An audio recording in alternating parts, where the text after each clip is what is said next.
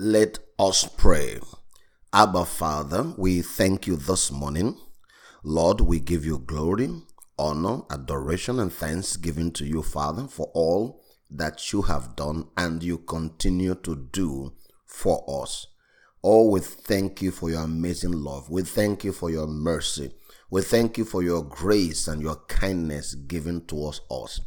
We bless you, Father. Lord, we give you all the praise. Indeed, our heart is grateful. The more we see what you have done, the more we see your heart towards us, the more we understand your plan towards us. Lord, our heart returns thanksgiving to you. May your name alone be exalted. This morning, Lord, we acknowledge every good thing that is in us because of the finished work of Christ. Thank you for the healing. Thank you for the restoration. Thank you for the deliverance. Thank you for the breakthrough. Thank you for the blessings. Thank you for the anointing. Thank you for the Holy Spirit. And thank you for giving us sight. Thank you, Lord, for the hope that you have given us. And thank you for the gift of eternal life, the free gift of eternal life. We bless you, Father. For every freedom we have in Christ, we say thank you. For every blessing we enjoy, we say thank you. For making us righteous, we say thank you. For setting us apart to yourself, we say thank you. May our eyes continually see all that you have done for us. This morning, we yield ourselves one more time, Lord, and submit the totality of ourselves to your plan and your purpose. We say, may your words, Lord, come to pass in our life. Every single word that you have spoken to us, in the name of Jesus, we receive them. We receive them as seed and we look forward to the manifestation of the fruit in the precious name of Jesus. Thank you, Father. Our solid faith is in this fact that you who began the work, you know what to do. You do not lack the power to bring us to where you want us to be. So we rest, Lord, in you, in your faith, in your ability, and in your never failing love, never degrading love. Thank you, Heavenly Father, for reminding us that nothing on earth, nothing in heaven, no man, no woman, no power, no authority can separate us, neither diminish us from your love. Thank you, Lord, for our eternal security. We give you praise and we give you all the glory. For in Jesus' wonderful name we have prayed, and the saints of God this morning, the chosen of God this morning, the righteous of God this morning, we say with me, amen and amen and amen. Good morning to you this morning from this side, and let me welcome you to this day's episode of our daily fellowship with the Word. And of course, you know, it's your brother, Pastor Chidi Jacob, and the subject matter needs no longer introduction. However, we are looking at the secret. Don't forget the secret to seeing, experiencing, and walking in the power of God. Beloved, we are designed to see, to experience, and also to walk in that power. Watch this. In every aspect of our life, there is nothing God in his infinite wisdom and mercy has not made available to cover every aspect of our life. And watch this, beloved. I encourage you to let your heart open. I encourage you to let go some of the things that is keeping you bound. There are things that you have found comfort in. There are things that you have held on to. It is time to let go so that the fullness of what he has done will be seen in you. Beloved, there is no doubt in my heart of what God is doing. Let me just say this to you this morning. That Christianity where a Christian is depressed is not what we are talking about. Pastor, are you saying that a Christian man cannot be depressed? I did not say that. All I know is that that Christian man is not activating the power of life inside of him. For if he does, depression will be a thing of the past. You know why? Because depression is not a fruit of the spirit. Actually, it is the opposite. Joy and peace. Hallelujah. That kind of Christianity is the one that is called religion because it has no power. in it. It's just full of rituals and knowledge and a form of religion, but lack power. Don't forget, beloved, the anointed one and his anointing cannot be active in our life and not sin. Beloved, we are designed to be seen, to be living epistles of the living one. Praise God. That men can look at us, can look at me, and look at you, and they will know that Jesus is alive. Amen and amen. So this morning, I'm going to read again the same scriptures I read yesterday as a way of emphasis, as a way to remind you what characterized the ministry of Jesus. And that is important because as we see what he did and how he did it, then we know what we ought to do. In addition, it is also important we understand why he did it, why he followed the patterns which he deployed. Amen and amen. Of course, Matthew chapter 4, verse number 23, Jesus ministered from place to place throughout all of the province of Galilee. He taught, didasco, providing skill training in their synagogues, preaching the wonderful news of the kingdom. Again, this wonderful news is supposed to remove a depressed man to joy. Amen and amen.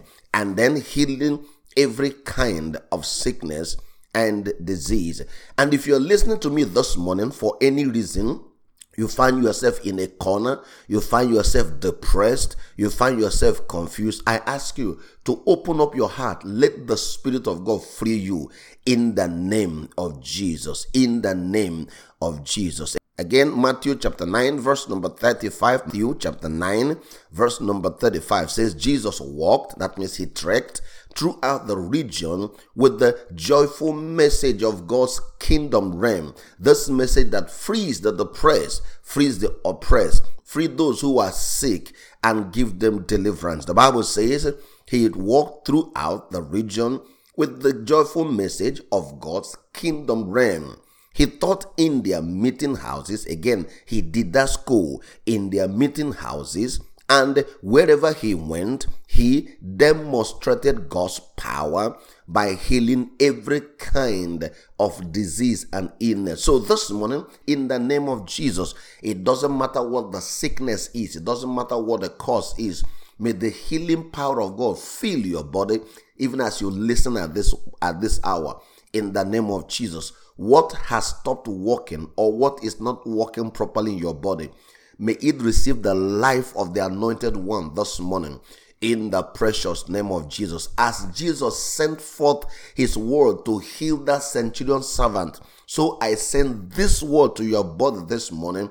Be healed, be restored, be made whole in the name of Jesus. Wherever pain is in your body, I command those pain to get out of your body in the name of Jesus. Stand up and walk without any pain in the precious name of Jesus. Amen and amen. The kingdom of God, beloved, has to be demonstrated by the power of God. Amen and amen. So there is no doubt what the nature of the ministry of Jesus was and why he did how he did it. Again, I've told you that every manner of sickness is evil, whether it be natural, whether it be family based, whether it be diabolical, whether it be demonic, whether it be mental. It doesn't matter whether it is physical, as long as a sickness is evil, because it does not come to do good. There's no sickness that comes to do good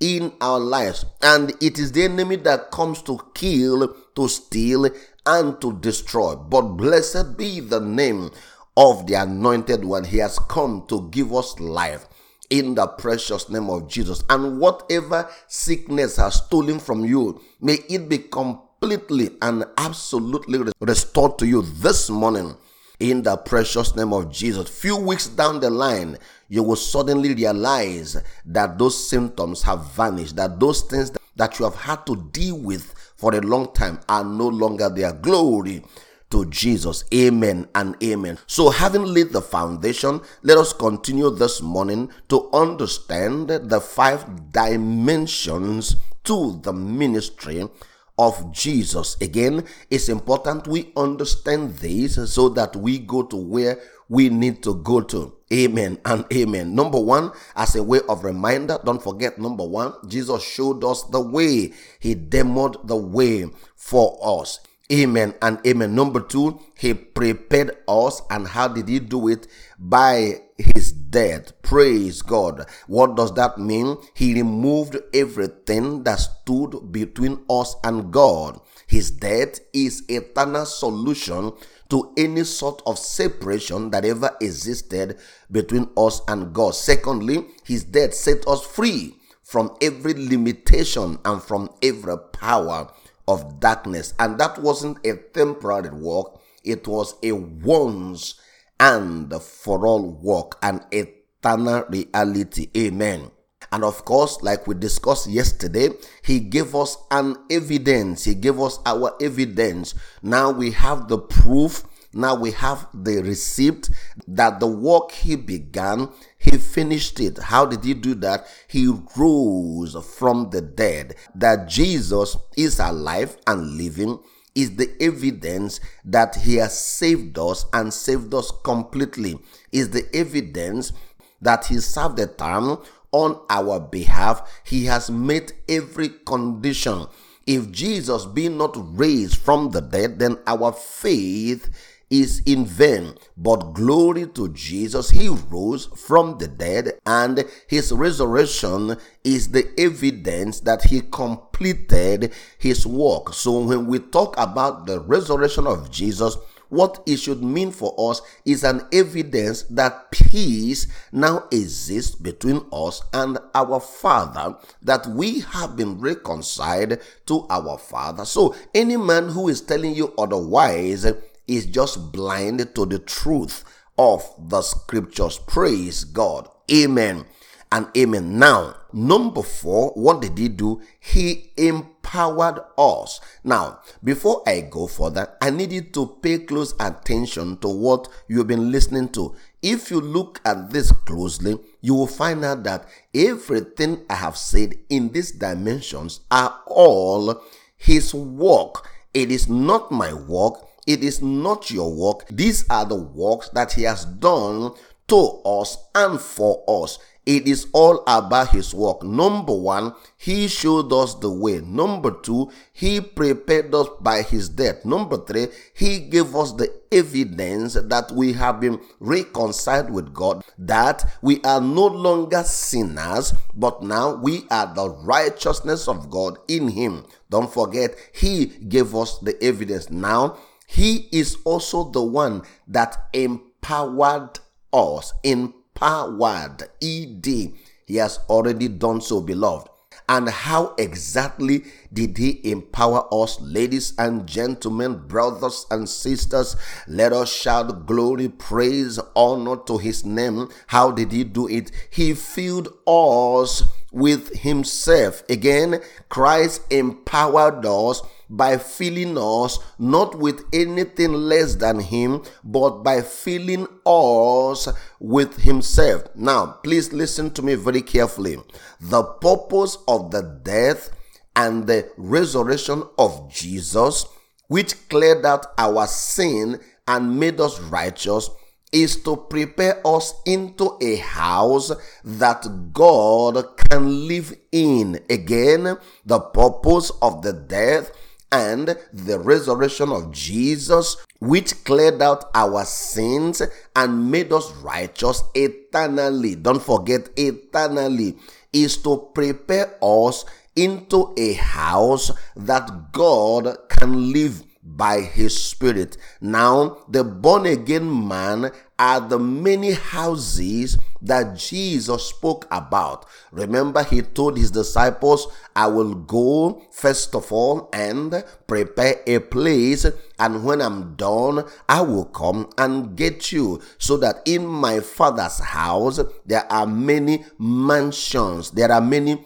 dwelling places. The born-again man today is those dwelling place that Jesus was talking about. It's not talking about a house, a building in the sky. No.